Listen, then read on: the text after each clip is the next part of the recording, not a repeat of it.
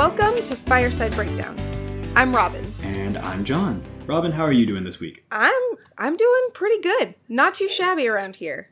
That's good. That does make me happy to hear that because it's been a frustrating week up here. Oh, man. Listeners, YouTube and Twitter are not sources. That's all I'm going to say about that. Moving on. Oh, yeah. I see what you mean. Yeah, it's definitely been an interesting few days on the social medias. Yeah, Anyway, we're not here to denigrate anybody or anything. I just wanted to put that out there. We're going to move right on through. Exactly. So. We're actually here because together we research and break down complex issues facing our society. We bring you those breakdowns every other week, and we promise to bring you honest analysis backed by research, and maybe a little humor. Though a lot of the things that we cover are pretty heavy topics, we do try to interject a little bit of lightness every once in a while. So, we recommend getting comfortable, maybe having a good drink on hand as we work through some of this heavy stuff. First, though, we would absolutely love to thank everyone who has listened to our first 2 episodes. If you're new here, we are deep into a series on systemic racism. We'd highly recommend going back and listening to the first 2 episodes.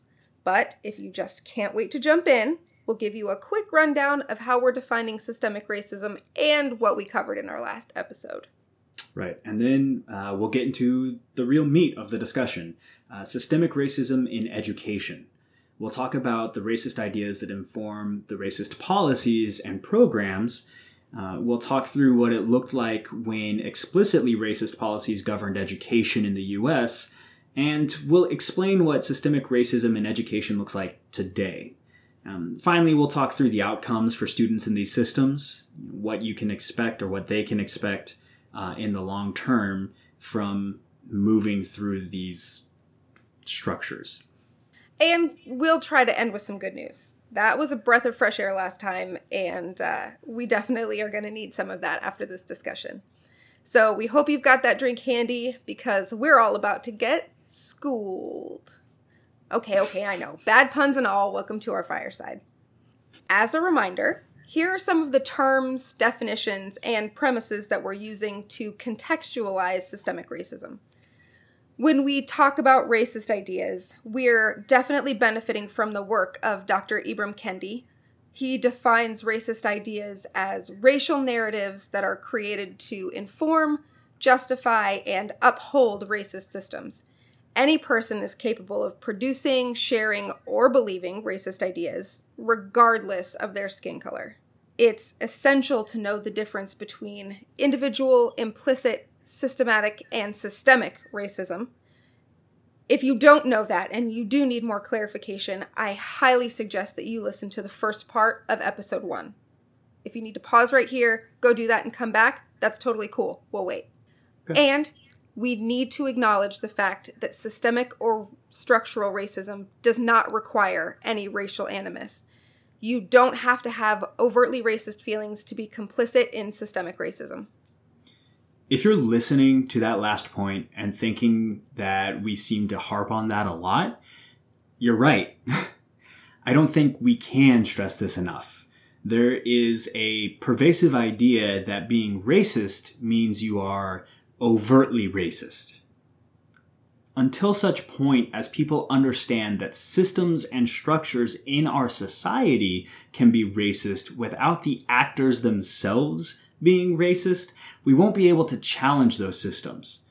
The way we do things, the systems we operate under, they should always be subject to challenge, to analysis, to criticism. That's how things get better. Humans, as a whole, have an ego about our societies. We tend to default to thinking the society we belong to is the best society. Nobody has ever done society better than we have done society. Nobody has ever, won society like we are winning at society. Somehow, we fail to realize that every society throughout time has thought that way.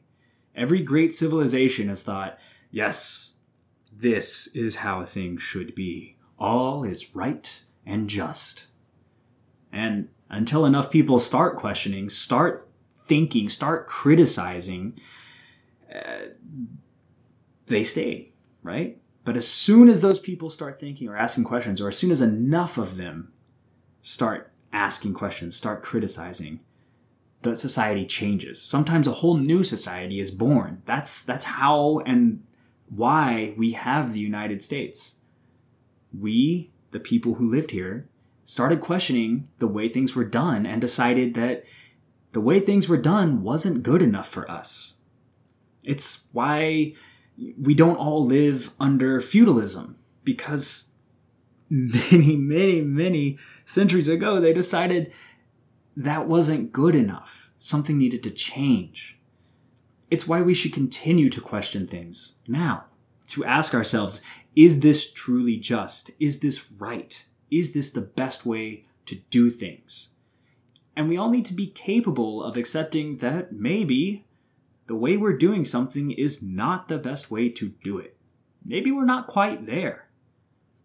Sure, we're probably better than where we were, but there's no shame in admitting that we could be better still. And there's no shame in working towards that. This is running a little long, so I'll end this little tangent with this. Many, if not all, of us thought that the way we were 10 years ago was the best version of ourselves. And likely it was the best version of yourself up until that point. But if we still behave today, if you still behave today the way you did 10 years ago, I know I, for one, would not have the life that I have now. The me of 10 years ago was not capable of the things that I can do now, emotionally and physically. And that's good. There's no shame in that. The same can hold true for our nation, for any nation. We should never be so certain of the way we are now that we fail to consider ways that could be better. That's so true. And I think that's why we have to talk about the past before we can talk about the present, and we can talk about the future.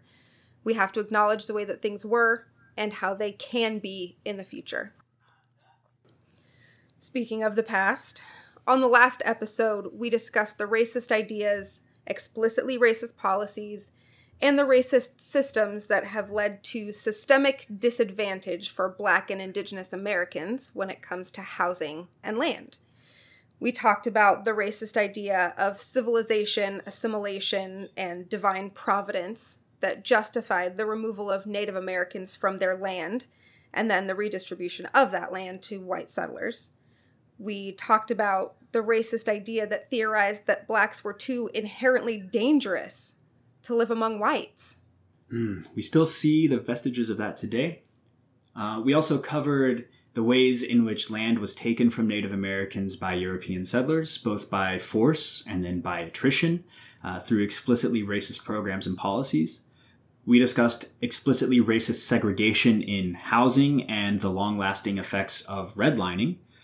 We addressed the ongoing effects of those explicitly racist programs. That's what we mean by systemic racism here, on communities of color. And we talked about the outcomes, the end result of living inside a system of underprivilege. And after that episode, I don't think we received any questions specifically on that. We did get some feedback from some of you, which was great. We do appreciate that. Hopefully you can see us applying that as we go forward. If you do have a question or you want to reach out, we will list a few ways to do that at the end of the show. And we have an email, we have a Facebook page. And we do want to give thanks to one M. Webster, who left us a review on iTunes. We are very grateful for that. Thank you so much. Yes, it was great to read that and see your feedback. It made us smile. So we're just going to roll right into it. We're going to get into the dirt, the nitty-gritty of today's episode. So like the other forms of systemic racism we've talked about, there are racist ideas that inform the historically racist policies and the current racial disparities between education and educational outcomes for white students and students of color. Not surprisingly, these racist ideas heavily overlap with the racist ideas that informed housing and land policies, and we covered those in detail in the last episode, so we'll just sum them up quickly here without trying to reinvent the wheel. So we know that one of the primary racist ideas was the civilization and assimilation of Native Americans, and this extended then into Native students. White settlers in America believed that it was their duty, divine and or civic, to civilize Native American children. They believed that it was necessary for the children's benefit and for the benefit of society to eliminate their tribal practices and force them to adopt European practices. Richard Henry Pratt, who was a big force in this assimilation through education process, coined the phrase at one point, "Kill the Indian, save the man." The goal was to eradicate every vestige of Native American culture in favor of European practices. And it's important to note that this was not just a general cultural thought. This was actual federal policy at one point. Something we didn't mention in last episode was the 1819 Civilization Fund Act, which authorized the president in, quote, "every case where he shall judge improvement in the habits and condition of such Indians practicable to employ capable persons of good moral character, to introduce any tribe adjoining a frontier settlement in the arts of civilization." That's really archaic language for basically anywhere that the president thought that American Indians could improve their civilization and their participation in society. He was authorized to spend about $10,000 a year, which is roughly $200,000 of purchasing power in today's money, even though it's really hard to equivocate the two, to fund anything that he wanted to do to civilize the Native Americans further. Another idea that drove these explicitly racist policies was the inability of blacks and whites to coexist. As we discussed last week, there was, and as I've already mentioned in this episode, some could still argue there still is, a common belief that blacks and whites could not coexist in the same physical spaces. Some believed that black people were inherently dangerous, others were concerned about race mixing, and still others just believed that the two cultures were just too different. So with these ideas in mind, now we get to move on and talk about some of the explicitly racist policies that have governed American education in the not-so-distant past. First, I think we have to talk about American Indian schools. The period of time in which these were operational was from about 1860 to 1973. So we're only about 47 years outside of this particular era. And even still, those schools weren't completely eradicated in 1973. The forms that they took on changed significantly. But some of those same schools still exist today. That's crazy. Actually, I did not see this particular note while we were going over all of our show notes. This is something that you found, and I did not realize that they continued up until that recently. Oh, yes. Wow. And it gets even more shocking, so just hold on to the hat you're probably not wearing. Okay, so we talked a little bit earlier about Richard Henry Pratt. Another great quote that I found from him said, "In Indian civilization, I am a Baptist because I believe in immersing the Indian in our civilization, and when we get them under, holding them there until they are thoroughly soaked." His entire purpose was to drown the Native Americans in European culture and civilization. It's Lovely, just man. shocking. Yeah, lovely idea. Yeah. So we're in the final decades of the 1800s, right? And the Indian Wars are reaching their conclusion, and most Native Americans are sequestered on reservations throughout the United States. At this time, the United States government began a program to educate Native American children in federalized schools.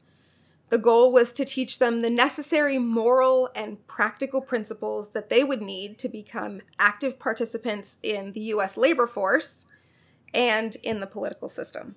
In 1878, Colonel Pratt began his social experiment by securing permission to educate 17 Kiowa and Comanche prisoners of war at the only school that was willing to accept Indians at the time, the all-black Hampton Institute. That makes sense, that's really, right? Yeah, that makes sense. I was going to say it's interesting, but it's only interesting, I guess, in the face of how obvious that is. Does that make sense? Yeah. Like, of course it was the all-black school that accepted Native students. Of course. Who else could identify with that? Right. Then, about 13 years later, the government issued a compulsory attendance law that basically enabled federal officers to forcibly take Native American children from their homes and their reservations and enroll them in these schools. In 1895, interestingly enough, 19 men from the Hopi Nation were imprisoned in Alcatraz for the sole reason that they refused to send their children to a Native American boarding school. I have a lot of questions. About that. I mean, they were sent to a federal prison? Not even just any federal prison. No, yeah, literally like Alcatraz. Alcatraz.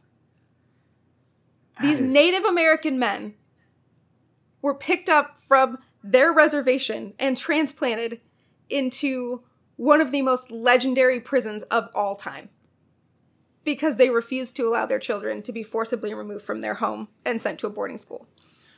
You know that reminds me of, actually, eerily, is there was a woman, I'll have to see if I can find the news article to add to a pin to the show notes here, but a woman who faked her address so she could get her kid into a certain school district. Yes. She ended up going to jail. The more things change. Exactly. By 1900, there were 153 of these Indian schools, and 25 of them were boarding schools, and the numbers just grew from there. And it's really heartbreaking to note that when these students got to these schools, after being, in most cases, forcibly removed from their homes, they were stripped of every vestige of Native life that they had ever known. Their long hair, which was a badge of honor in their Native communities, was cut short. Their traditional clothing was replaced with starched and scratchy uniforms. They were, for almost 100 years, punished for speaking their native languages and discouraged or forbidden from contacting their own families. I think the hair goes beyond just a badge of honor. I think for certain cultures, it was a spiritual thing as well. Yeah, I'm sure it was. The idea that something between 20 and 30,000 children were removed from their homes and placed into these completely foreign environments. I don't even know what to say.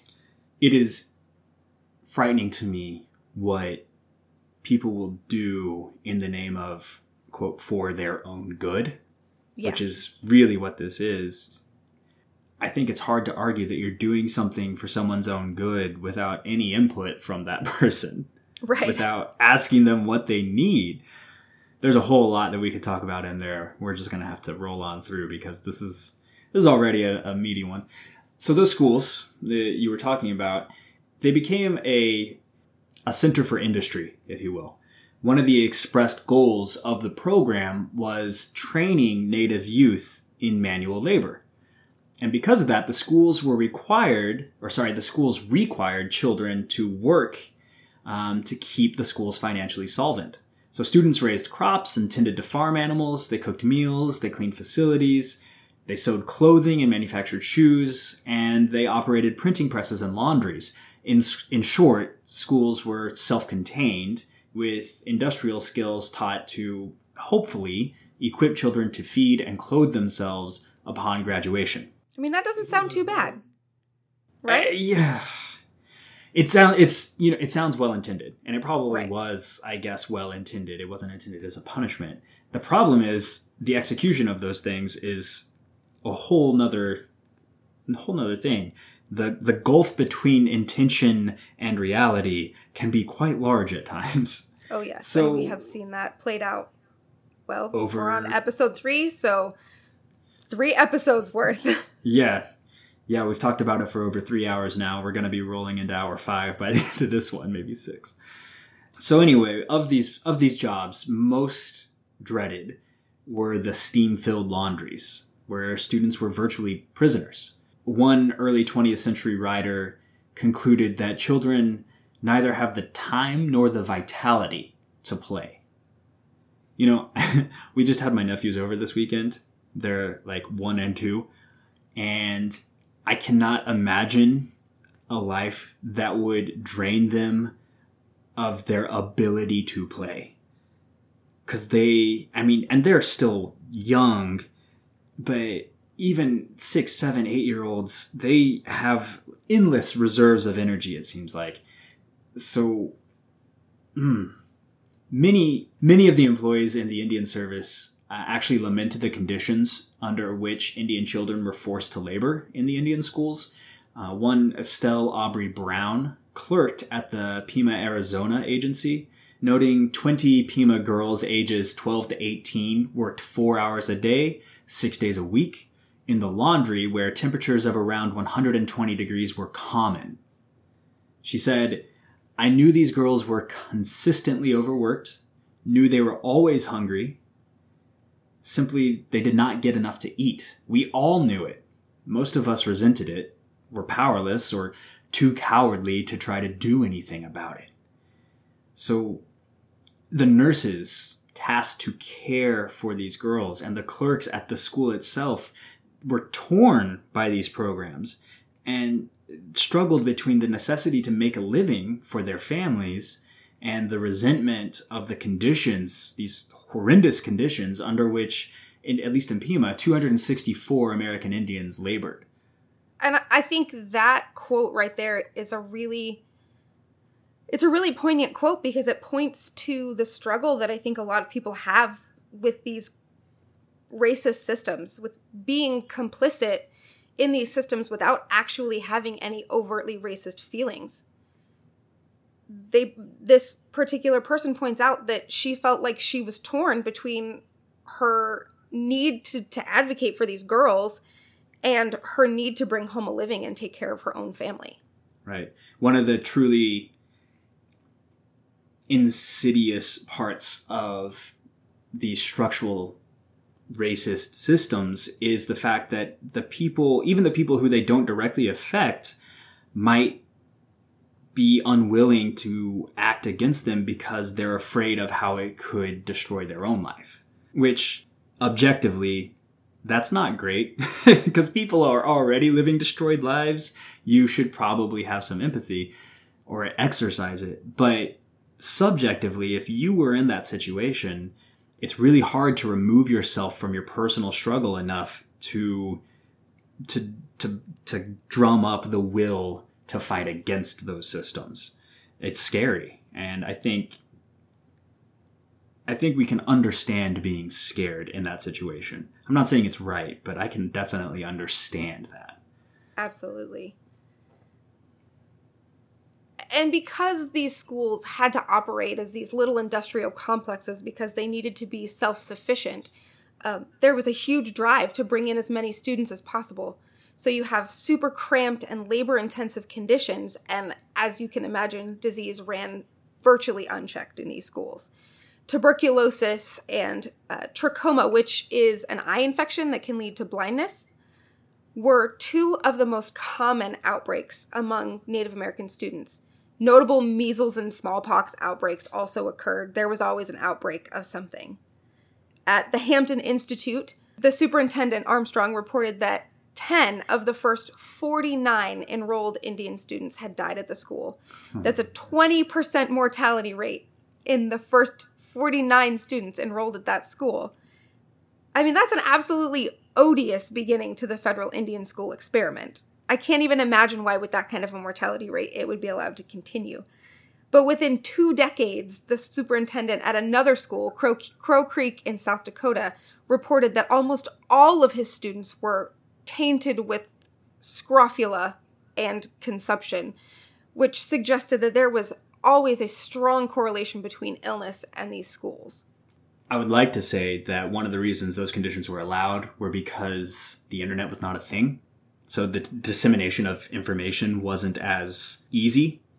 But based on some of the things that we've seen lately, I think it's more likely that humans have always struggled to exercise empathy for the other, quote unquote, the other group, whatever that is. Yeah. As soon as you can successfully divide one group of people from another group of people, you are going to have an easier time maltreating one of those groups, mistreating one of those groups, because the other group will have a much harder time drumming up the necessary amount of empathy to be outraged at those things. And I think that's one of the radical shifts we're seeing in modern society, is that more people are finding that empathy. Yes. I think that's why we saw these massive protests in the past couple of months, not just in the United States, but globally, is because there are more people now who are able to find and access that empathy. They have overcome that manufactured barrier of the other. Yes. Just an observation. I don't have, a study to support that. That's just a personal opinion, but it makes sense in my head. There is actually a book out there, I don't remember the author off the top of my head, called How to Think. And it definitely goes into that concept of otherism and provides some actual research as far as that mindset goes. So if you're looking for research information on otherism, How to Think. We might just drop that on our Facebook page. Yeah. Why not? Make a note. So, going back to these schools, at the turn of the century, the government rapidly filled the schools, especially the boarding facilities, beyond their intended capacities. This was specifically in order to keep production high. Sorry, another tangent. We see this today in the prison system. The United States National Prison System is also still a center for industry within the United States. We talked about it a couple episodes ago. They are over capacity, almost every single one of them. And it's because there is profit in keeping prisons full, either in production or if you are a for-profit prison. We will probably get to that later. That stuck out to me as we were going through this. Anyway, so as a result of this overcrowding, student health was endangered, obviously, as children known to be in or suspected of poor health were placed in schools in order to maintain peak operating efficiencies. In San Carlos, Arizona, Apache Day School, in 1899, Interior Department Indian Inspector William J. McConnell noted that prospective students were superficially examined and others not at all. That's a quote. With the result that, quote, tuberculosis frequently develops and apparently for no other reason than to maintain a full attendance, end quote. Tubercular children were kept at the school until the very last stage of the disease. And at that point, that basically guaranteed that the disease spread to other students. Then, to prevent deaths from occurring at the school, those final stage students were carted home. They were sent home where they would stay alive for a couple of days on average and then die. And of course, they're critically ill at this point and exposing their own families to this. So you have a secondary infection basically happening, a secondary wave happening every time one of these children are sent home and infecting their immediate family. Though the Indian Service did not seem concerned by the consistent outbreaks and dangerous health outcomes in these schools, others were. McConnell spent most of his 4-year term investigating these crises and advocating for improved systems and conditions. By 1900, the size of the health staff in the employ of these schools increased, but it didn't really do much to address the core underlying contributors to ill health, such as the strict military discipline, the inadequate diets, regimentation, routinization, and overcrowding. His thoughts on it was that The word murder is a fearful word, but yet the transfer of pupils and subjecting them to such tearful mortality is little less. I mean, he literally said that what they were doing was tantamount to murder. It's heartbreaking, really. And the reality of these conditions is that because students were so cut off from their families, often the parents weren't even notified of their child's illness until it was too late. For example, in 1906, the superintendent of Flandreau Indian Boarding School in South Dakota wrote a letter to the parents of one of his students named Lizzie. And he said, "It is with a feeling of sorrow that I write to you, telling you of the death of your daughter, Lizzie. She was not sick but a short time, and we did not think her so near the end. Those that were with her say she did not suffer, but passed away as one asleep. Lizzie was one of our best girls, and was always ready to do right. She will be missed by all who know her." I, as a parent of 2 middle school aged girls, cannot fathom being so disconnected from my child that I would get a letter one day informing me of the regrettable death of my child at this boarding school that I was forced to send them to. I don't think there's any... I mean, unless you have lived through that, there's no way to understand what that would feel like. I guess the modern day equivalent is a phone call to let you know that, somebody has died, but your child. Yeah, of a condition that by that point was fairly preventable. McConnell really did his best to advocate for these students, and he wasn't the only one. Francis Loop, who was a commissioner of Indian Affairs from 1905 on, really worked to own up to the challenge of Indian healthcare.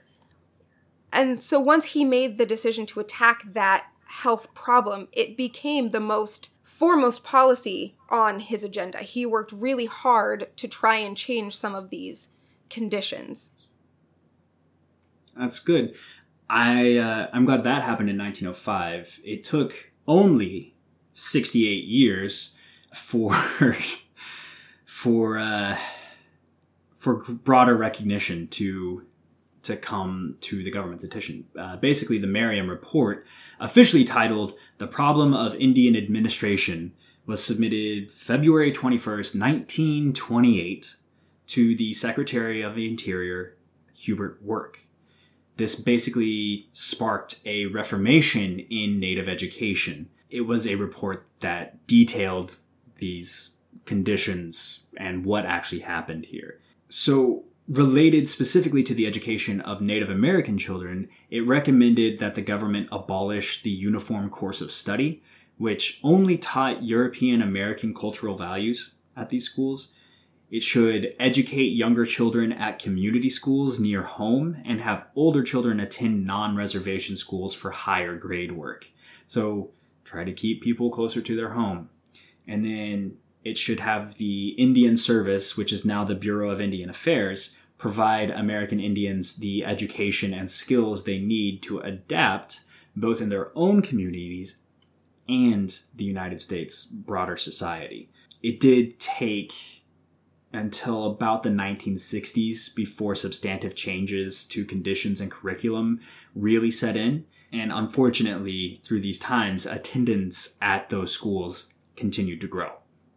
It's interesting. I came across something in my research that may explain why, even despite these horrific conditions, and even despite the fact that recommended changes weren't being made, these school populations continued to grow.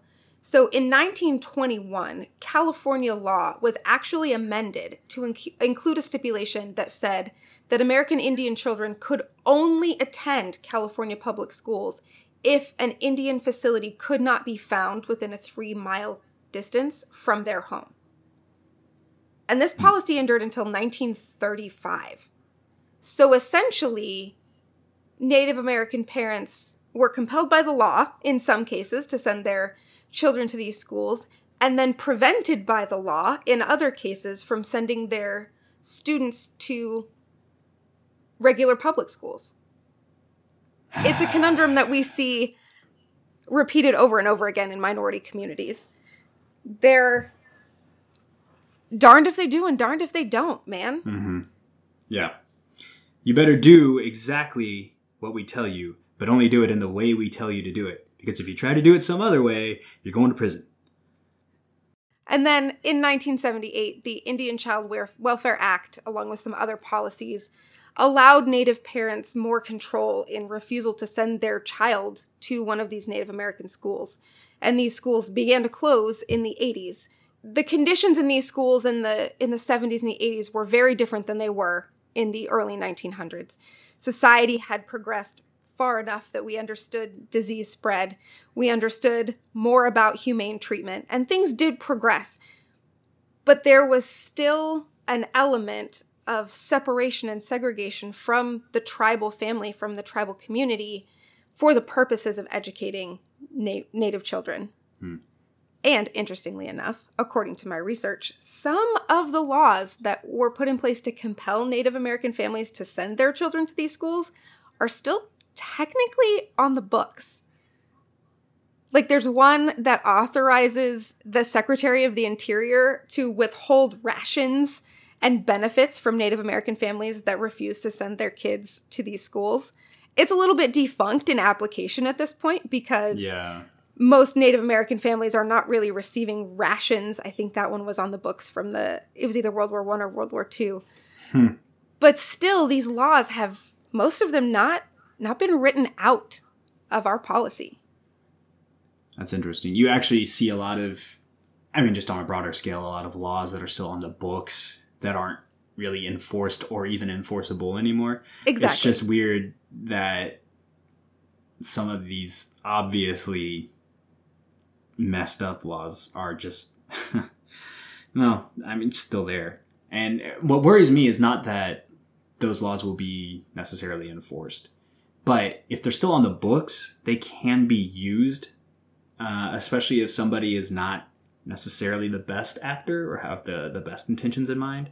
Extant laws, even if they're old, can still be used and kind of twisted in order to force something to happen. So in the case that you're talking about, it would probably be a rather trivial matter to redefine rations in the context of that law to mean something like food assistance programs.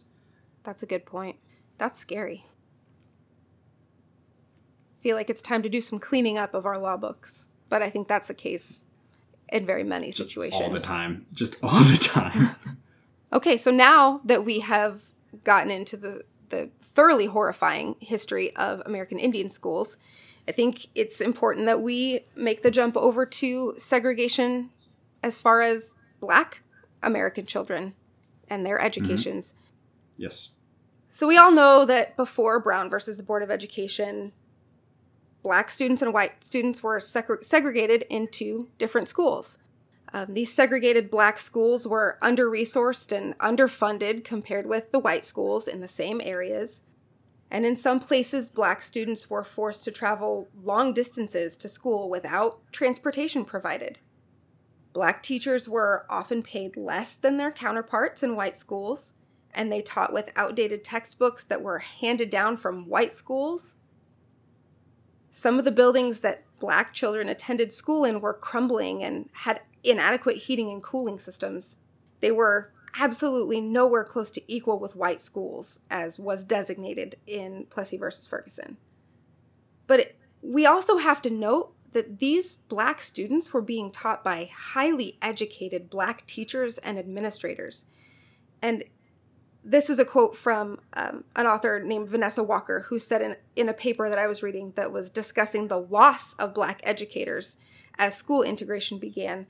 She said that inside the classrooms of segregated schools, there was a focus on civic and democratic ideals. Black children were taught to aspire to greater things than the status quo of segregation. The students were separated and the schools were absolutely not equal, but Black students had access to Black teachers and Black administrators that were full of agency and educated them on how to be more involved and to rise above their current circumstance.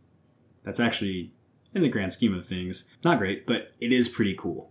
That's a cool silver lining, I think, and probably speaks a lot to why we had the civil rights movement that we did. Absolutely. Because a lot of these people, obviously, were being educated to believe these things and to think about these things and to not just think about them, but to act for them. Exactly. So that's cool. I didn't actually know the state of the segregation schools. I knew that they, on paper, weren't being supported financially. We didn't have the best materials, but it's cool to hear a little bit about the actual administration of these places. Yeah, it's a perspective that we don't get very often. We talk a lot about the segregation and integration of American schools, especially in the South, but we don't often get the perspective from inside a Black classroom. I want to talk a little bit about Brown versus the Board of Education because it is very important, and I think many people either never heard of it or weren't paying attention in school or they didn't go into a lot of detail. I know, at least at my school, we hammered this one a lot because it is a critical case. But just a quick overview of this. Brown v. Board of Education what happened in 1954. What happened was in Topeka, based on an 1879 law, the Board of Education, this is Topeka, Kansas, operated separate elementary schools for white and African American students. The NAACP in Topeka challenged this policy of segregation by recruiting 13 Topeka parents to enroll their combined 20 children in the school closest to them, which were schools designated for whites. As you would expect for the time period, each of the children was rejected and instructed to attend schools designated for African Americans. These schools were considerably farther away than the white schools. For example, one student, Linda Brown, the daughter for whom this case is named, the daughter of the named plaintiff, rather, could have attended a white school several blocks from her house, but instead was required to walk some distance to a bus stop and then take the bus for a mile to an African American school. So once the children had been refused admission to the schools designated for whites, the NAACP brought the lawsuit. They were unsuccessful at the trial court level due to the court applying the Plessy v. Ferguson decision that we talked about earlier from 1896. However, even the trial court agreed that educational segregation had a negative effect on African American children. Despite this, it applied the standard of Plessy in finding that the white and African American schools offered sufficiently equal quality of teachers, curricula, facilities, and transportation. Since the NAACP did not challenge the details of those findings, it essentially cast the appeal as a direct challenge to the system imposed by Plessy.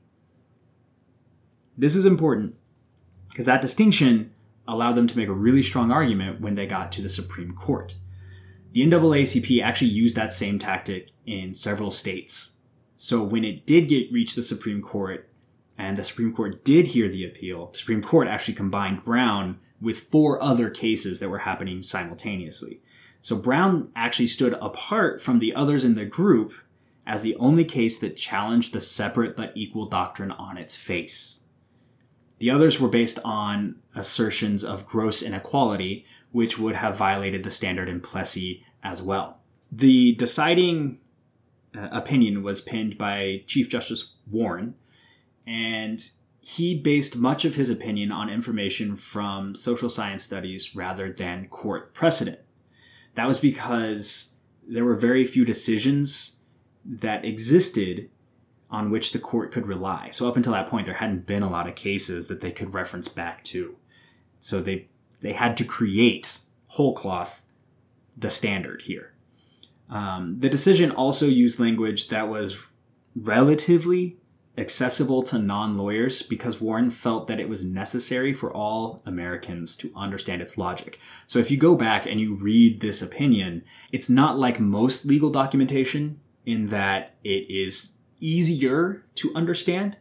I'm definitely going to caveat for anybody who goes to read it that the relatively part of that statement is doing a really big lift there because it is still a court case. There's still levels of logic, and Supreme Court justices are no slouch intellectually. So it can be kind of difficult to work through. But as far as opinions go, it's actually not that hard to read. So some of the findings that were expressed in these opinions were segregation of white and Negro children in the public schools of a state solely on the basis of race denies African American children the equal protection of the laws guaranteed by the 14th Amendment, even if the facilities and other factors are quote-unquote equal. That was a summation. Half of that was a quote, which is why it started off with Negro. Another decision or another opinion that came out of this was that the 14th Amendment itself is not a static standard. The standards of equal protection evolve with the development of public education and its import in American life. As the value of public education changed, the standard of what equal meant, the standards of equal protection also changed with it. Because necessarily your protections gain more strength as the importance of what is being protected gains strength. And that case was foundational in so many ways. And as it began to usher in the integration of American primary and higher education institutions, we start to see some interesting things unfold. We didn't include a lot of information in this episode about the integration of schools simply because in American culture, in American media, that has been so heavily represented, and it has been very accurately represented. One can very easily find information that shows just how traumatic it was for groups of Black students like the Little Rock Nine to walk up to school buildings surrounded by angry white parents who are screaming and spitting and holding signs and demanding that they go back where they came from. We're very well aware of stories like that of Ruby Bridges, who sat alone in a classroom for years of her education with a single teacher because no other student or no other family would allow their student to be in a classroom with her. Those images and those stories are very pervasive in American culture. And it's important that we remember that they're presented triumphantly, but there's still a lot of work to be done on that aspect. There's very much this idea that we, as a nation, have overcome because of the sacrifices of people like Ruby Bridges and the Little Rock Nine, and in ways we have. But as you'll see as we start going through some more of this information, we are not done overcoming. We have not fully yet overcome. And so we encourage you, if the stories of integration of American schools are meaningful to you, go seek them out. They're impactful and they're presented in vivid detail, and there's almost nothing that you can't find about them. But we chose to include some information in this episode that was a little harder to find and that is not very clearly presented in our American narrative. I do want to raise a point, though, that was actually raised by Dr. Kendi in a presentation that I was able to watch last week. And he was talking about what integration in American schools in the South meant. And he brought up the idea that that integration meant bringing Black students into white schools, which were considered by many to be superior in resources and in quality. We know that the resources that they had were new, whereas the Black schools had hand-me-downs. But we have to note that it didn't mean bringing white students into Black schools. And so that further solidified the idea that these white schools were inherently better, and that Black students needed the benefit of that proximity to whiteness in order to succeed. But it reinforced the idea that proximity to Blackness would be an actual detriment to white students. And it also cost the school system thousands of highly educated Black teachers many of whom were educated at integrated northern universities and had experience with educating in integrated contexts. As the Black students were moved into white school districts, these very valuable teachers and very valuable perspectives were lost because these educators could not get jobs in white school systems. So I would encourage you to seek out that story a little bit as part of what we're still working to overcome in the idea of integrated schools in America. That is really, really interesting, actually. We don't ever hear it called out, I think, that it wasn't about truly integrating. It wasn't about white students moving into schools that were traditionally African American and African Americans also moving into schools that were traditionally white. It was literally African Americans moving primarily into these white schools. And I think there were some actual problems the few times that it was floated to move white kids into African American schools. I think there was actually we didn't include any discussion on it in this episode, but when I was reading about busing, that was one of the things that came up was white families didn't want their student to be bused into an African American school. It was strictly the other way around. Yeah, absolutely. And as we get into this systemic racist phase, we'll see those ideas repeated over and over and over again, that minority school districts are inherently less and that white school districts are inherently more desirable. And we also have to note that higher education followed very much the same pattern as primary school education when it came to integration. Four-year colleges and universities, especially in the South, were actively segregated. And those in the North, most of them admitted few Black students. There were some universities that did a fairly good job of integrating, but it definitely was not the majority. And so in the South, we had what we now call historically Black colleges and universities. That was a term that was defined by the Higher Education Act in 1965, and it refers to those colleges and universities established prior to 1964, specifically for the purposes of educating Black Americans. The earliest of these universities were created in Pennsylvania and Ohio prior to the Civil War to educate Black Americans primarily in trade skills, because there were still some really pervasive racist ideas about the intelligence capacity of Black Americans. And then by the early 2000s, there were more than 100 historically Black colleges and universities recognized in the United States, most of which are in the South.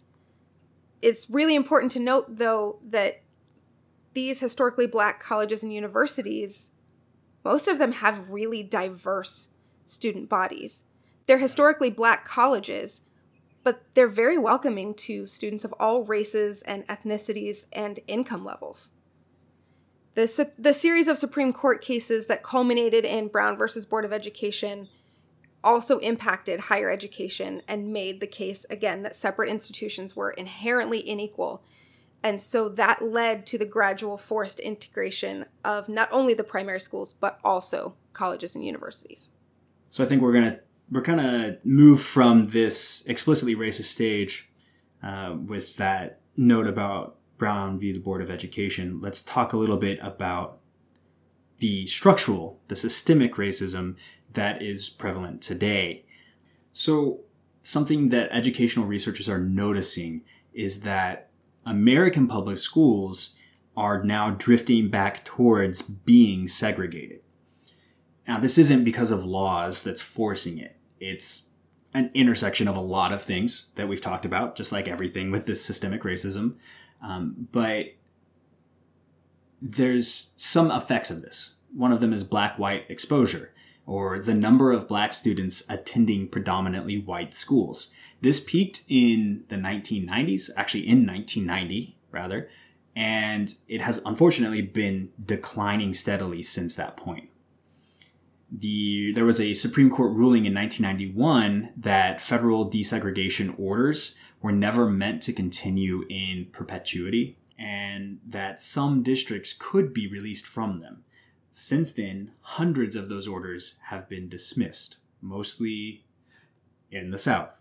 There's an interesting timeline created by tolerance.org, listed in our references, that gives an overview of school segregation policies from 1849 to 2007, if you would like to give that a look. I think it will be very eye-opening to a lot of people. The fact that there were segregation policies in 2007 is eye-opening to me by itself.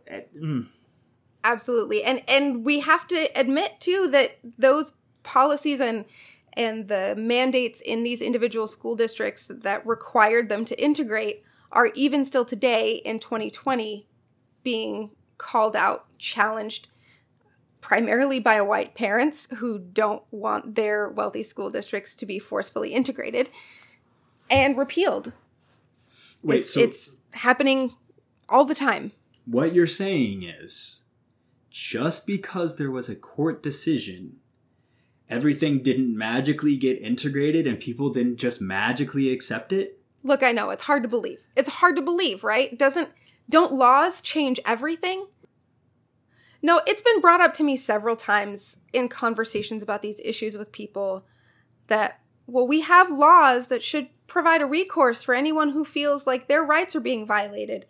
And while that's true, we also have to recognize that not everybody whose rights are violated has the agency to advocate for themselves on such a level that they can realize the benefits available to them or the protections available to them under these laws that are technically on the books and that are most often not known of or understood by the people that they're designed to benefit. A law doesn't do you any good if you can't hire a lawyer to present your case. One thing that's prominent and discussed a lot when we talk about racial disparities in the education system is something called an academic gap. That's the difference in test scores between students at poor minority schools and wealthy white schools. And it's brought up a lot as evidence that minority school districts are inherently worse because they're funded less. And when you objectively look at those test results, it can seem that that is the case. It's important, though, that we consider that academic achievement can be varied based on what you're talking about. So even though they make up a declining segment of the overall school population, white students still make up a disproportionate amount of the students that are enrolled in advanced classes in K through 12 schools. That's one of these marks of academic achievement that they're comparing.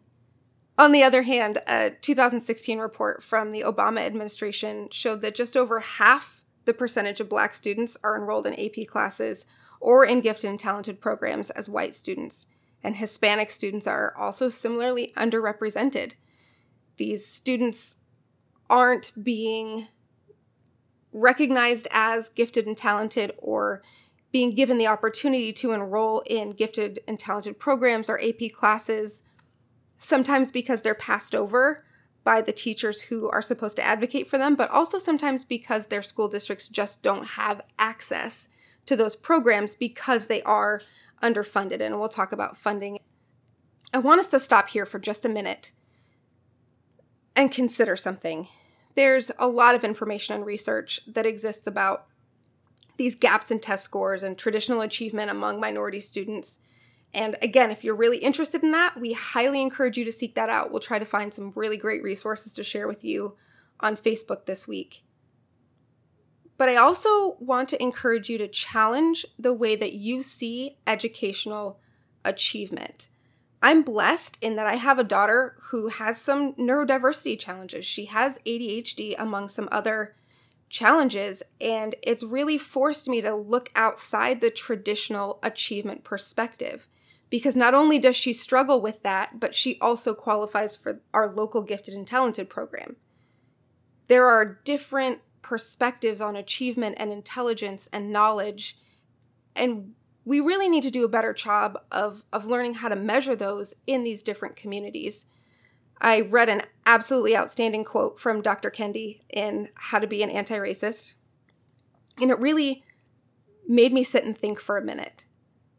He said, what if, all along, these well-meaning efforts at closing the achievement gap have been opening the door to racist ideas?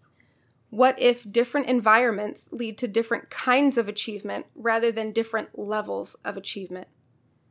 What if the intellect of a low-testing black child in a poor black school is different from, and not inferior to, the intellect of a high-testing white child in a rich school? What if we measured intelligence by how knowledgeable individuals are about their own environments? What if we measured intellect by an individual's desire to know? What if we realized that the best way to ensure an effective educational system is not by standardizing our curricula and tests, but by standardizing the opportunities available to all students? Let's sit with that for just a second. I like it because we're all conditioned right now, I think everybody is, to see a grade card as the only indicator of academic achievement, right? If you get straight A's, you're smart. If you don't, you have academic problems. Yeah. But, I mean, what if... Is it truly impressive for a person who has, stable household, stable income, all of their needs provided for? Is it really more impressive for that person to make straight A's than it is for somebody growing up in a household that isn't stable, that is struggling, that has to maybe work to make passing grades? Yeah. Right? I would argue that it's way harder for that second person to make, if you will, the C than it is for the first person to make an A. In the midst of all of this coronavirus pandemic shakeup in education, several notable schools, Harvard being one of them, announced that they would be throwing out standardized test scores in their admissions process for the coming year. And while that really angered some people, so many people who advocate for equity in education were rejoicing, because those standardized test scores are held often as the highest standard when we know that there are a lot of our students who don't have the resources that they need to make the high scores on those standardized tests. Mm-hmm. So the idea that a student could be considered for a school like Harvard this coming year without a standardized test score, if they maintain that policy, could be a huge leap forward in education equity. Yeah. I mean, sometimes the difference in one of those, like the ACT, right? The difference in score can literally be how many times you've taken it. Because yes. I took the test 3 times, and my score changed 6 points between the first time I took it and the last time I took it. Yep. And it was just because I was more familiar with the environment, what to expect, how to take the test. If you can only afford to take it one time, you're automatically at a disadvantage. And speaking of affording things, I think if we're going to talk about systemic racism in education, we absolutely have to talk about how our schools are funded. There's a quote that we found in our research that says, "The racial and economic segregation created by gerrymandered school district boundaries continues to divide our communities and rob our nation's children of fundamental freedoms and opportunity. Families with money or status can retain both by drawing and upholding invisible lines, and many families do just that. This, in conjunction with housing segregation, ensures that, rather than a partial remedy, district geographies serve to further entrench society's deep divisions of opportunity." This is one of the issues with something we talked about in our housing episode, white flight, in that when people, especially affluent people, move away from a certain area, they take with them the funding opportunities for the public programs in that area. So in 1974, there was a case of Milliken v. Bradley that addressed the issue of white flight to the suburbs by suggesting that one remedy would be to bus suburban children into the inner city schools in which whites were the minority. I thought we had taken this out, but we didn't. We left it in. This is what I was talking about earlier. the U.S. Supreme Court ruled that suburban students could not be used to desegregate inner city schools. You couldn't send somebody from the suburb to an inner city school. So people continued to flee to the suburbs. Because most of the people left behind were poor or working class, the cities lost a tax base. As cities became poorer, less money was spent on education. So the people left behind, predominantly blacks and other minorities who could afford to move, those people who could afford to move, they did so. And the inner city populations became even poorer. So by the end of the 20th century, many of the largest cities in the United States had public schools that were racially imbalanced and sadly in need of funding for things like maintenance and basic supplies and more teachers. So you see, You see white people leaving the area, taking their money with them, and then a second wave of exodus, the wealthy minorities who could afford it, moving out into the suburbs for probably things like better school districts for their children. And what you're left with is basically the condensed, poorest populations suffering in not only monetary income, but educational income as well. Their schools could not give them now the education that they desperately needed, their children desperately needed to help break this cycle because it just simply didn't have the resources.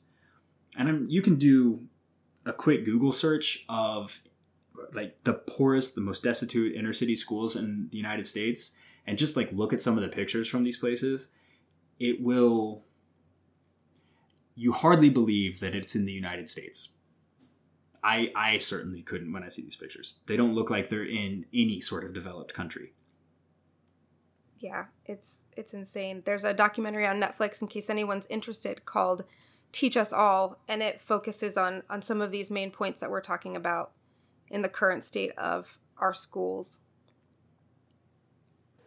As I was researching this episode, I watched a video from a woman who was talking about some of the hallmarks of systemic racism in our society. And she brought up a study by an organization called EdBuild, and she threw out the number 23 billion. She said that on average every year, white school districts in America get $23 billion more funding than non-white school districts in America. I was shocked. That number is so huge that I figured I absolutely have to figure out what she means. So I did a little digging into the actual study itself, and here's how that breaks down. In the United States, 20% of students are enrolled in districts that are both poor and non-white. And by non-white, the study meant that more than 75% of students in that district are not white.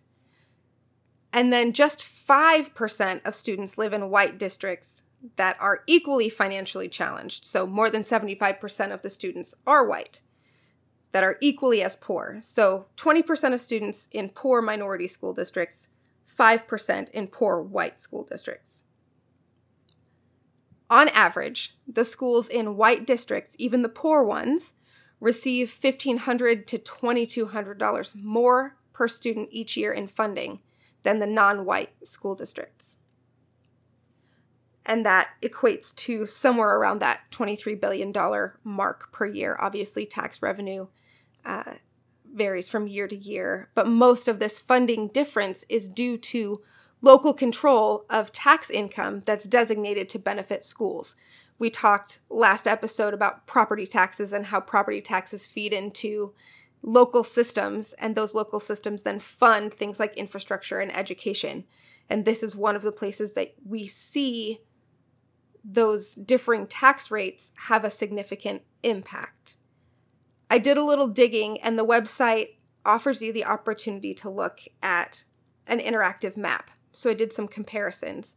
My home state, Missouri, only shows a gap of 2% funding between non-white and white school districts.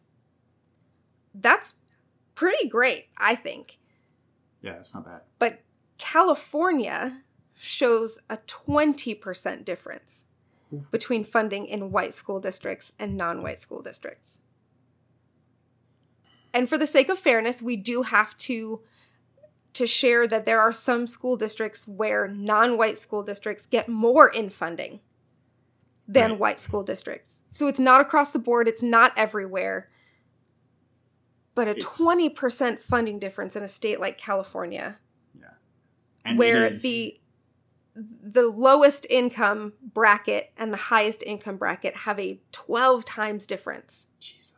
And just going back to your earlier point, it is on average that there is a difference between primarily minority school districts and white school districts. That's why that's an issue. So yes, there are some places where it's inverse, but it is far fewer than the other way around, and that is still a problem. There should be no disparity, really, in a completely and truly just world.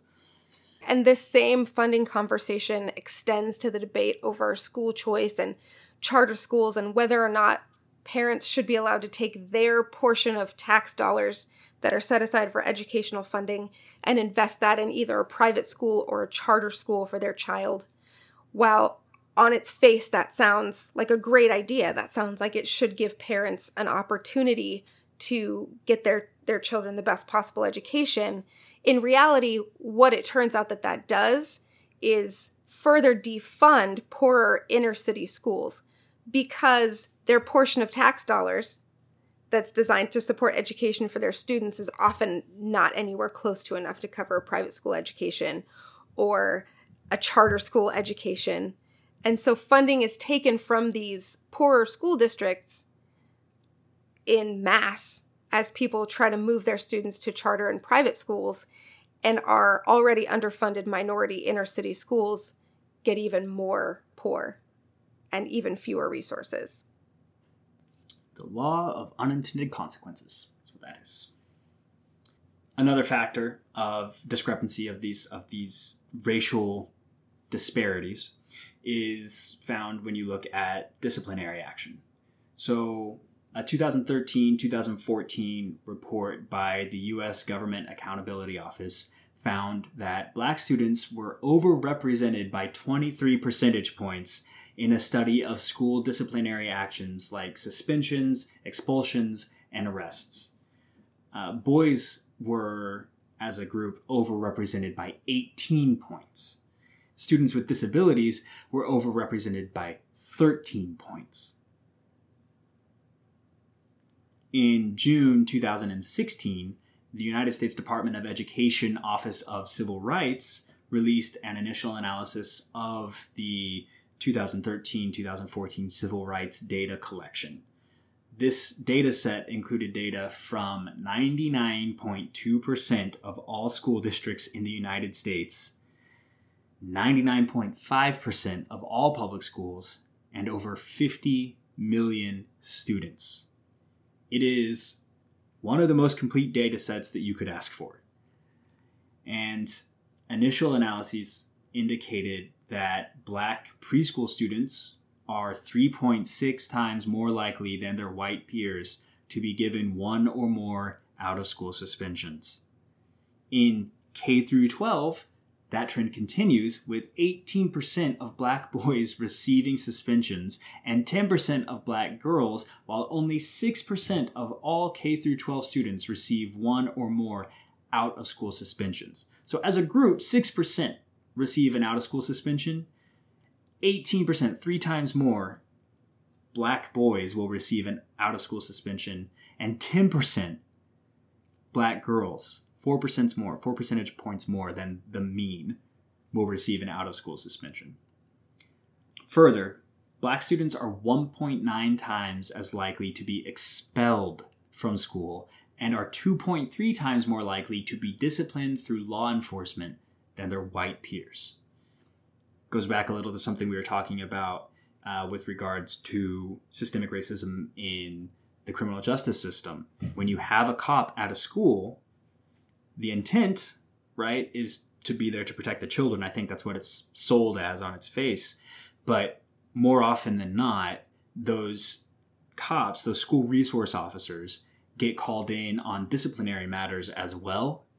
And you end up with, Black students being twice as likely to be disciplined through the law through law enforcement than some sort of administrative action at the school itself. And I think a lot of that can be attributed to implicit bias. Those ideas that we all have that influence the way that we make decisions on a daily basis. Everybody's got implicit bias. Not all of it has to do with race. Some of it has to do with class. Some of it has to do with hairstyles. Some of it has to do with past experiences. If I say the name Tiffany and you automatically think of a girl in your 3rd grade class who was mean to you, you have implicit bias. Right. So it's not an accusation. Yeah. It's just a fact of life. It's one of those phrases that automatically set off people who don't really know what it means. It's not a condemnation. It's just part of the human condition. Your brain is biologically designed to help you remember bad things in order to help you survive. So you know how to react when those bad things happen again.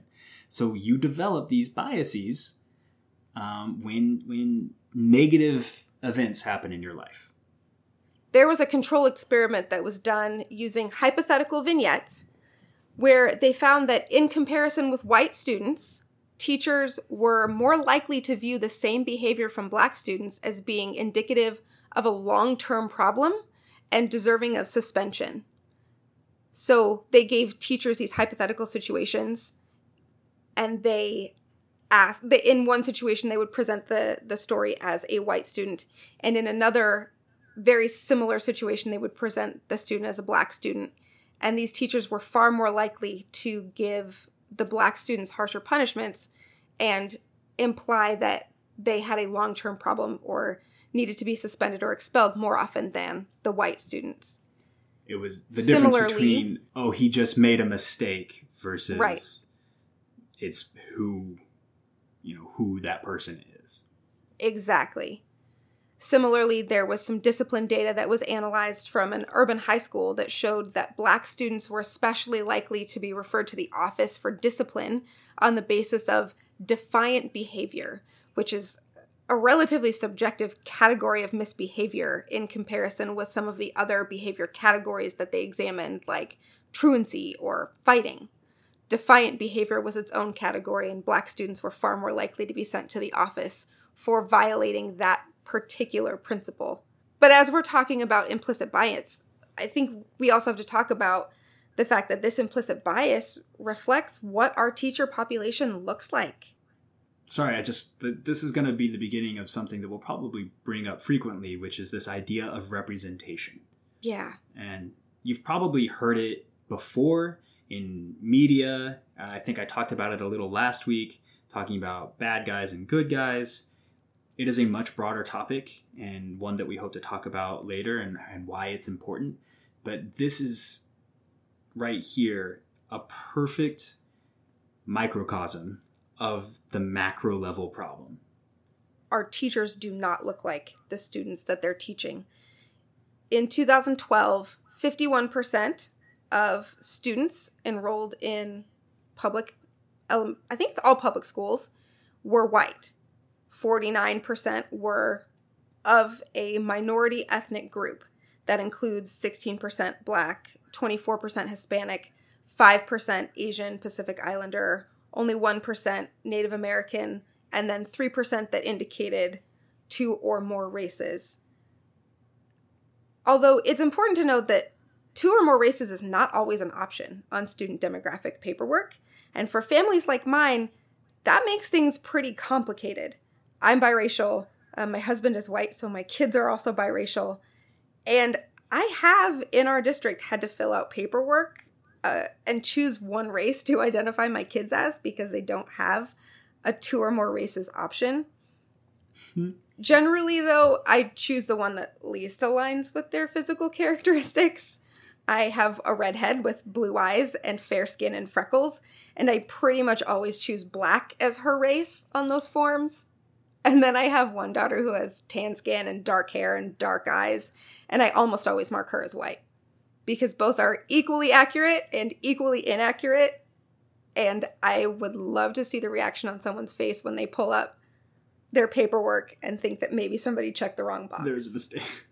Yeah, way to stick it to the man.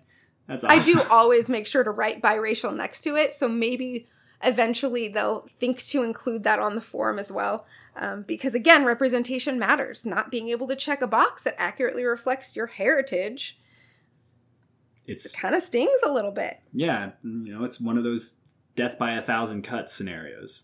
Yeah. In and of itself, it's not anything, not one big deal, but when you see it all the time, over and over again in various aspects, it gets frustrating.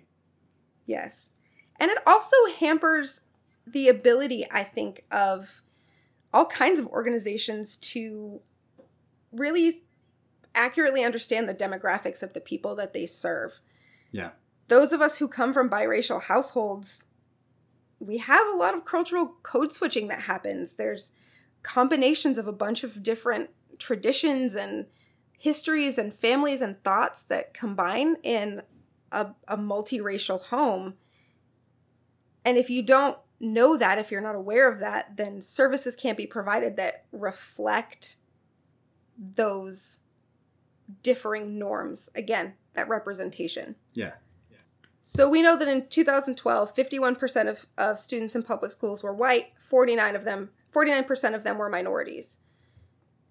However, 80% of all teachers in K-12 public schools are white.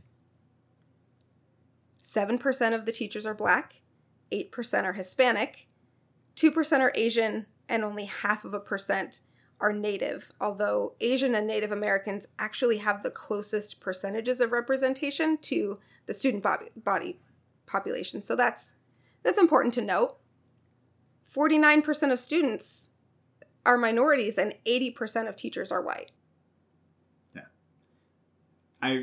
There was a challenge, I guess, going around on social media a month or two ago. It's like, name the first time you had a Black teacher.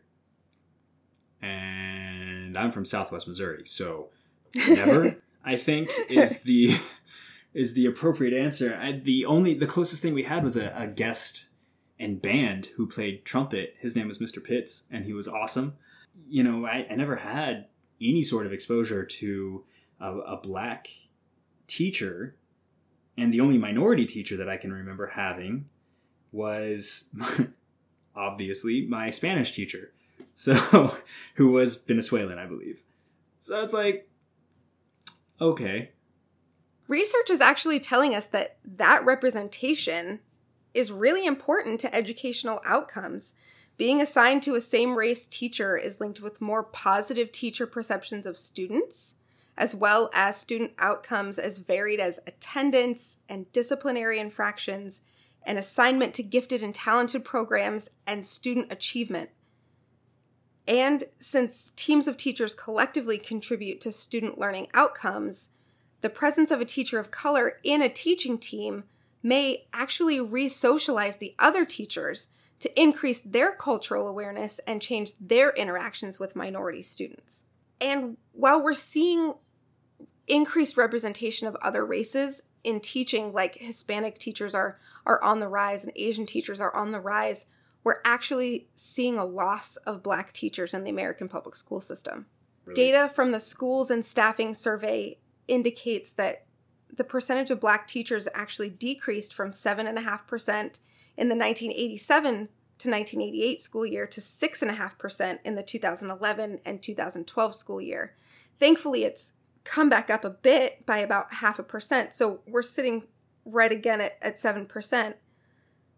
But there was a conclusion reached by a study of school teachers in North Carolina that found that Black teachers tended to work in harder to staff schools that served a larger proportion of students of color and underperforming students, and that those schools had poorer school supports like administration and teacher training, and they were often in lower socioeconomic communities. The schools in North Carolina where Black teachers were often found were the schools that had a harder time making education work for their students. Professor Susan Moore Johnson, who specializes in educational research at Harvard, pointed out in a Harvard article about teacher representation in education that Black teachers who leave their schools are more likely to leave the profession, whereas white teachers who leave their schools are more likely to go to wealthier schools. And this could indicate a whole bunch of things. It could indicate a lack of opportunity for Black teachers in wealthier school districts. That's the common theory, but there, at this point, is not any explicit data to confirm that. So it is still just a theory. I can only imagine that burnout plays a massive role in that. Absolutely. These teachers are going to the hardest school districts, and I mean, they're probably leaving because it's just so hard to keep fighting when there's so much stacked against you. Obviously, that's just a theory, but I would not be surprised to see that as a critical factor. Yeah, absolutely. There's a lot of research being done right now on why Black teachers find themselves in these more under-resourced schools and why when they leave teaching altogether. So it'll be interesting to see the results of a lot of that research in coming years. That representation gap expands even into school administration, not surprisingly. There is a greater representation of African American and Hispanic principals in urban areas compared with non-urban areas. So 19% of principals in K-12 public schools are African American. Almost 13% of them are Hispanic or Latinx. But then when you get out to rural school districts, you only have 5% of rural principals in K-12 are African American and 3% are Hispanic.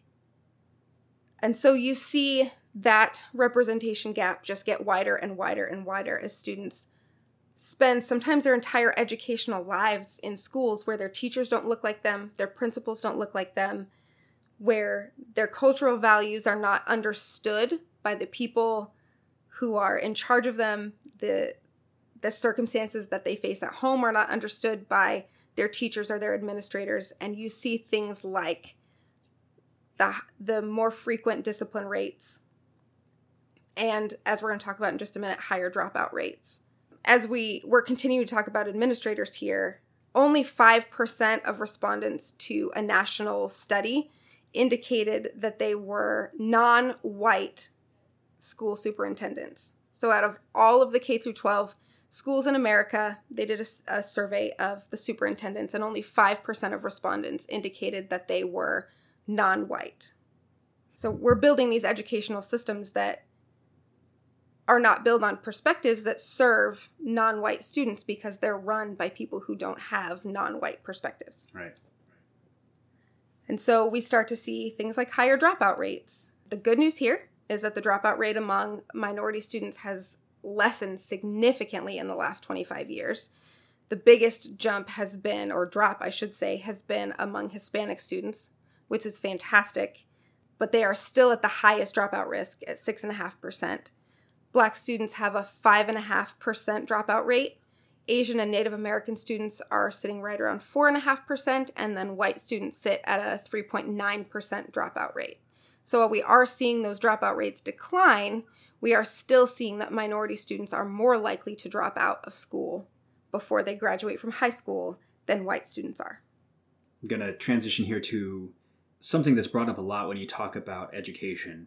And at the broader scale, just in America in general, there's this idea that we are a meritocracy, right? That we're judged on the basis of what we have done, what we have accomplished, our merits. And those with the highest merits will naturally be selected for the best rewards, whatever that is, either the best education or the best scholarship, etc. And ideally, it sounds pretty good. But in practice, we see disparate application in this.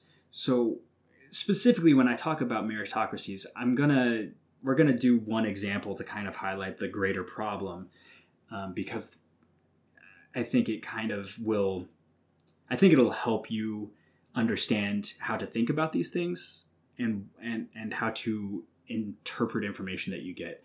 And it's just easier than trying to run down all of the stats all the time. So I want to talk about a story that I actually heard from another podcast, which I am going to bump right now without any request from these people because they have no idea who we are. But if you can, I would strongly recommend listening to a podcast called Sawbones. And it's hosted by a couple, Sydney and Justin McElroy, on the Maximum Fun Network. And the show discusses weird, gross, sometimes dangerous ways that we tried to solve medical problems throughout time. It's pretty funny most of the time, and sometimes there are these very serious, poignant moments. I personally can't recommend it enough. It is a lot of fun. I also have to thank my wife for bringing this particular episode to my attention. She thought it would help with the podcast, so thank you very much, because it did. And so what we're going to talk about is actually just a summary of one of their episodes. I would, again, go listen directly to this episode for more information, for greater depth. But this is in their June 26th episode, Systemic Racism in Medical Honors. They were talking about a society called Alpha Omega Alpha. It's a medical honor society. It's abbreviated AOA.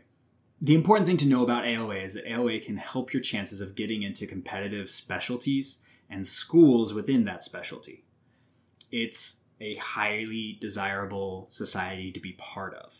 The Honor Society has been around since 1902, before medical schools were all kind of prestigious institutions.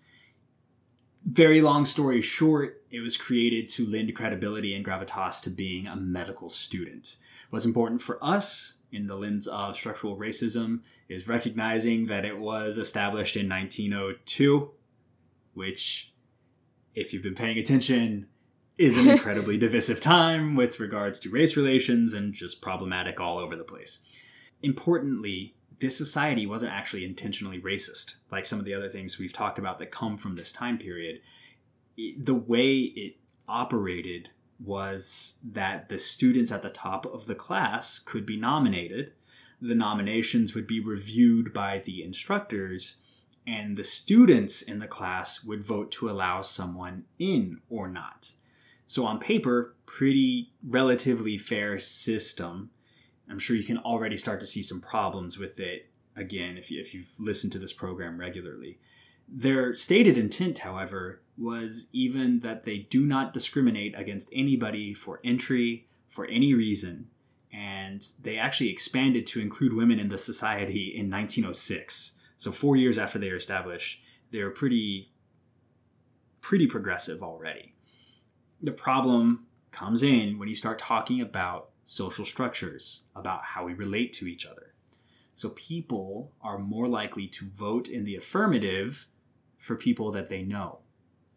Their friends, their colleagues, right? They're less likely to vote for what I'll call a social outsider. So in the early 1900s, an African American attending a medical school was probably, I can't make a more clear example of a social outsider.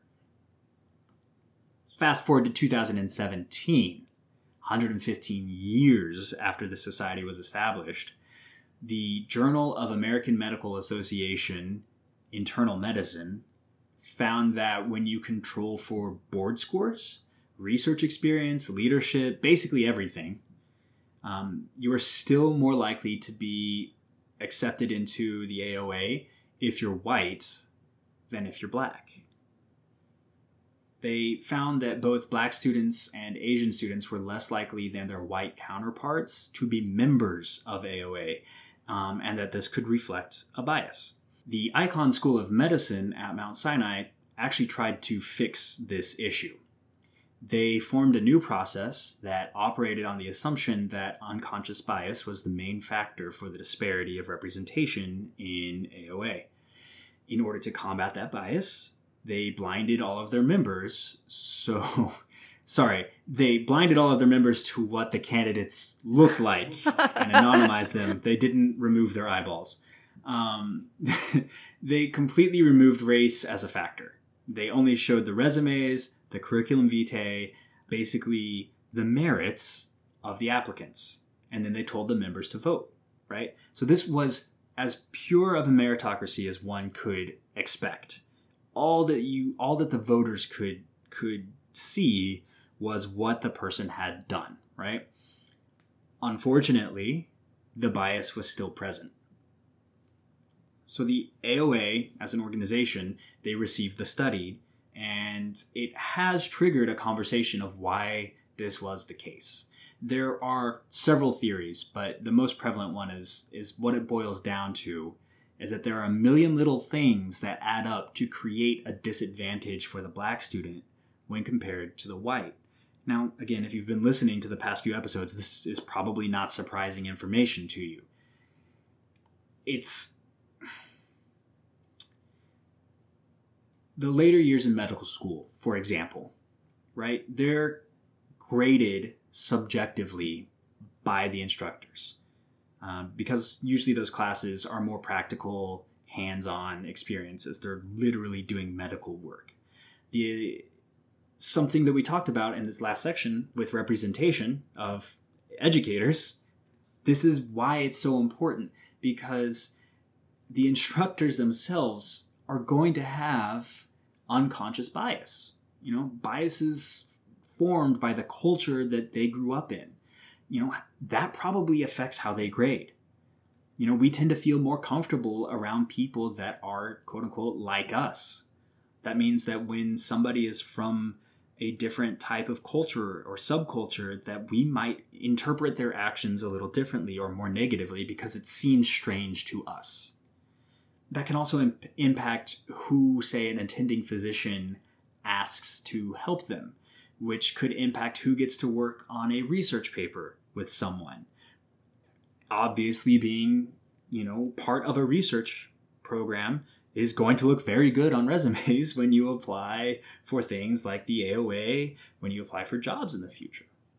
So even going back before that, out of medical school, before medical practices are, at issue, how about who was able to dedicate their time to doing volunteer work? Who was in a household that required them to work to pay their bills so that they could go to school? Who was in a household that allowed them not to work while they went to medical school and gave them more free time? Or not just medical school, any school, and gave them more free time to have these extracurricular activities to become that more well-rounded candidate that so many schools covet, right?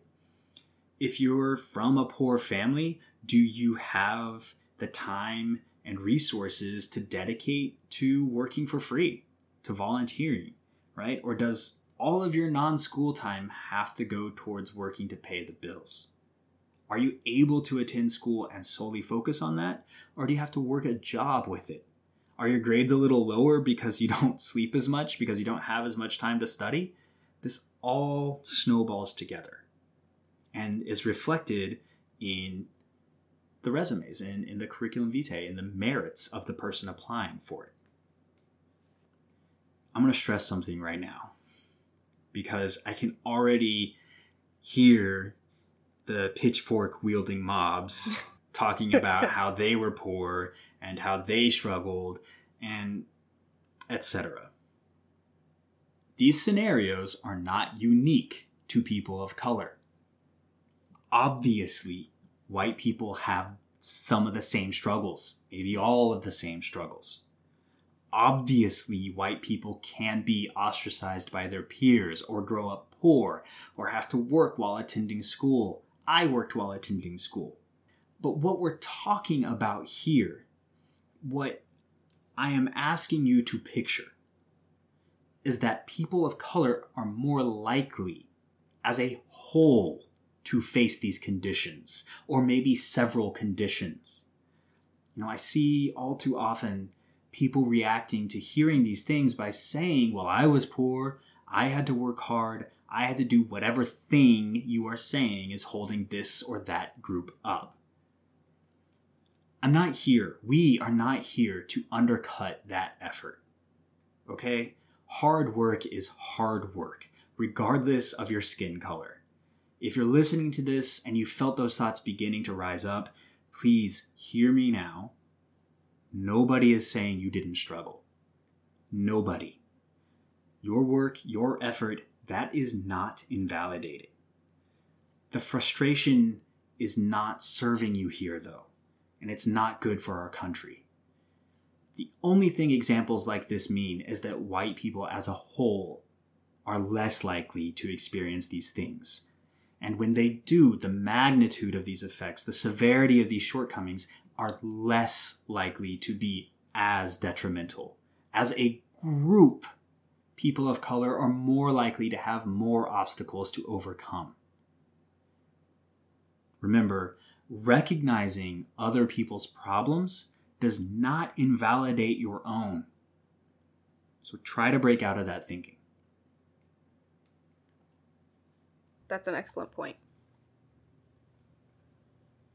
Other people's struggles do not invalidate your struggles. Before we move on to talk about outcomes, I do want to acknowledge that there was a significant lack of information about the current state of Native American schools. And that's intentional, simply because so much of life on a Native American reservation is so intertwined and so interconnected that it's almost impossible to separate out the education portion of that and address the conditions and achievement of Native American students in schools on their own reservations. So we've chosen to address that in the context of the public school system. Again, if you're interested in what that might look like, there are some great resources out there. There are some fantastic stories about schools on Native American reservations completely changing the way that they educate their students and seeing fantastic outcomes and incredible success. So if that's something that you're interested in, seek that out. If there's something you want us to see about that, send it to us, communicate it to us. But just know that we do acknowledge that there are significant issues in Native American schools and that all of them are holdovers from the explicitly racist phases of Native American life and the programs and the policies that essentially segregated them from the rest of America permanently. We just didn't have the capacity to treat that with the level of detail or respect that it deserves, so we chose to focus on the public school context. Okay, so I think at this point, we've got to talk about outcomes, right? What does all of this mean for students of color in the American public school system? Well, I think one of the most prominent outcomes of an under-resourced education is crime. There has been extensive work, extensive research done to assess the relationship between educational outcomes and criminal behavior. And most of that research demonstrates that poor educational outcomes are very strongly correlated with criminal behavior. And there are some theories about why that may be. The primary theories include higher wages, right? People who have better educational outcomes have higher wages, and so they less often need to turn to criminal activity to meet what they perceive to be basic needs or to engage in what they consider to be an alternative economy. For people who have higher educational outcomes, the punishment cost is also higher in that criminal activity is associated with lost wages, lost credibility, the inability to regain meaningful work. So when you're educated and you earn higher wages, you suffer more when there's punishment for that criminal behavior. And then another primary theory is that education fundamentally changes a person's level of risk aversion. The idea that because you are more educated and you understand the potential consequences better, you will be more averse to the risk of criminal behavior. Another outcome for under-resourced education is wages. Again, this feels too obvious to even address, but study after study correlates educational outcomes with wage earning potential. The Bureau of Labor Statistics reports that the median weekly income for someone with a doctoral degree is 3 times higher than that of someone without a high school diploma. So the numbers were something like $1,880 a week on average for someone with a doctoral degree, and $592 a week for someone without a high school diploma. And looking at conversely, the average unemployment rate is 5 times lower for someone who has a doctoral degree than it is for someone who does not have a high school education. And then finally, the extension of that wage earning potential is generational poverty. Generational poverty is characterized by the inability of generation after generation to earn a living wage. And we know that undereducation contributes heavily to this generational poverty cycle. Students that come from low-income households are 5 times more likely to drop out of school than those that come from high-income households. They're more exposed to obstacles at home like food scarcity and frequent moves and a lack of in-home parental support. And so they drop out of school, and then that leads to those poor wage earning outcomes and the outcome of criminal behavior, and you end up with just a revolving cycle of generational poverty because of, at least partially because of, an under-resourced education. I think something else we kind of touched on it is a lack of funding for a school system also means that the educators are going to be either greener, newer, right? Or they're going to leave the field. So one of the outcomes for this disparity in education is going to be a declining, and you hit on this, declining representation of minority groups in leadership positions. So it just kind of feeds in, like you said, it's a cycle. It all feeds into itself over and over and over again. And it takes a specific concerted effort to break the cycle and work on moving up out of it. In summary, what we have talked about tonight has been another high-level overview of what systemic racism looks like in education.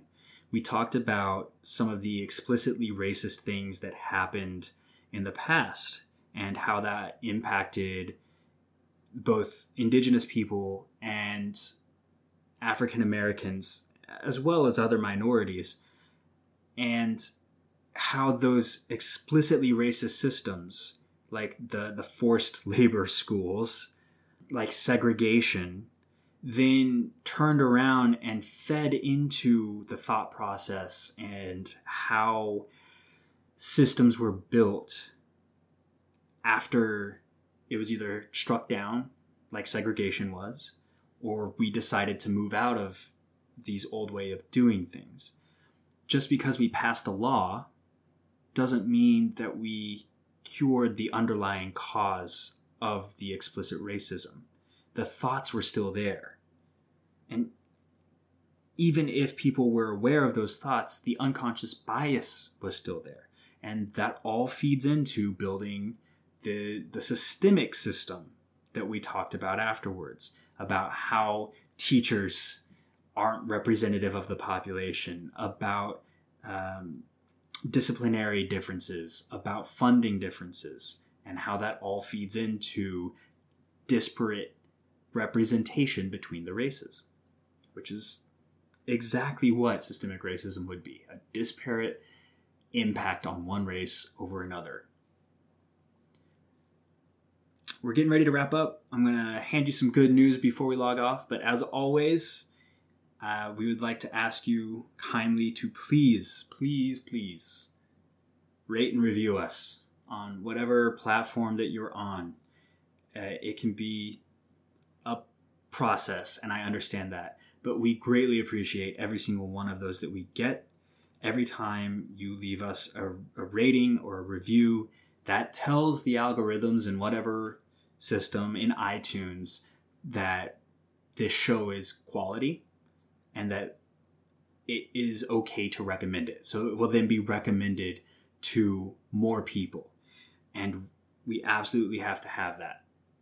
we need a broader audience. I'm not going to pretend like we don't. We need to expand our reach. We want to expand our reach. That's why we started doing this in the first place. So please help us by doing that. If you want to reach out to us directly, you can send us an email at firesidebreakdowns@gmail.com. Use that to tell us you liked something. We're never going to say no to hearing a good, a good word.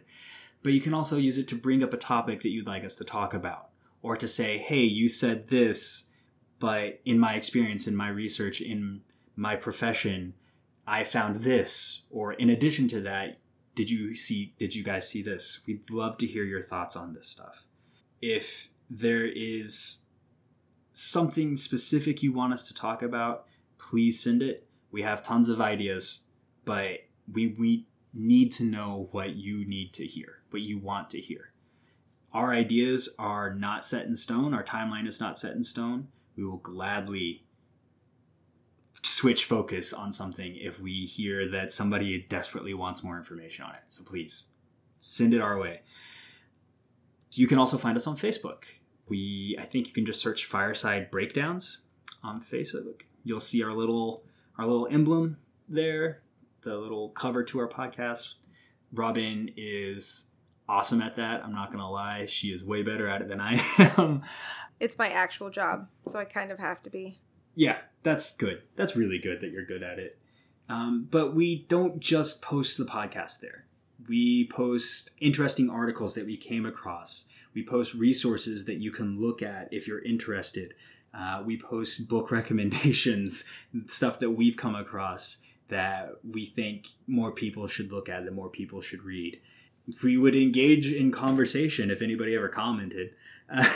But again, that's why we need more people. So yeah, you can find us there. Just another avenue to reach out to us. We would love to hear from you, however that is. So thank you so much. Let's talk about some good things really quick, and we'll sign off for the night. Yeah, give me that good news. Yeah, I get to do it this week because you did it last time. This is an article from the Department of Education, actually. It came out yesterday, and I think it's great. In light of everything that's happening in the United States and in the world with this coronavirus, COVID-19 pandemic, this is good news from everything that I can find on it. So yesterday, U.S. Secretary of Education Betsy DeVos announced that more than $180 million in new grant funding will be awarded to 11 states rethinking education to better serve students during the COVID-19 pandemic. This is the Rethink K-12 Education Models Grant, and it will support states' efforts to create new, innovative ways for students to continue learning in ways that meet their needs. So awardees include Georgia, Iowa, Louisiana, Maine, North Carolina, New York, Rhode Island, South Carolina, South Dakota, Tennessee, and Texas. The awards ranged from $6 million to $20 million. So what this is Congress set aside 1% of the $30.75 billion allotted to the Education Stabilization Fund through the CARES Act for grants to states with the highest coronavirus burden. The Department of Education announced the Rethink K-12 Education Models, the REM, grant competition in April 2020 and invited any state educational agency to apply. Those applications were then reviewed by an independent panel who then assigned a score to them, and the highest scoring states received the grants. Preference was given to states with a high coronavirus burden, which is why you see some of the hardest impacted states receiving this money. The program specifically supports new, innovative ways to access education with an emphasis on meeting students' needs during the coronavirus national emergency. So specifically, it calls for projects to provide families with microgrants so that states can ensure families have access to the technology and services to advance learning remotely. That was priority 1. Statewide virtual learning and course access programs so that students can access a full range of subjects, even those not taught in their assigned setting. That was priority 2. And new field-initiated models for providing remote education to ensure that every child is learning and preparing for successful careers and lives. That was priority number 3. I really like this because of something that you were talking about with Dr. Kendi. Something he said was that we need to realize that one size fits all is not necessarily the best way to do things.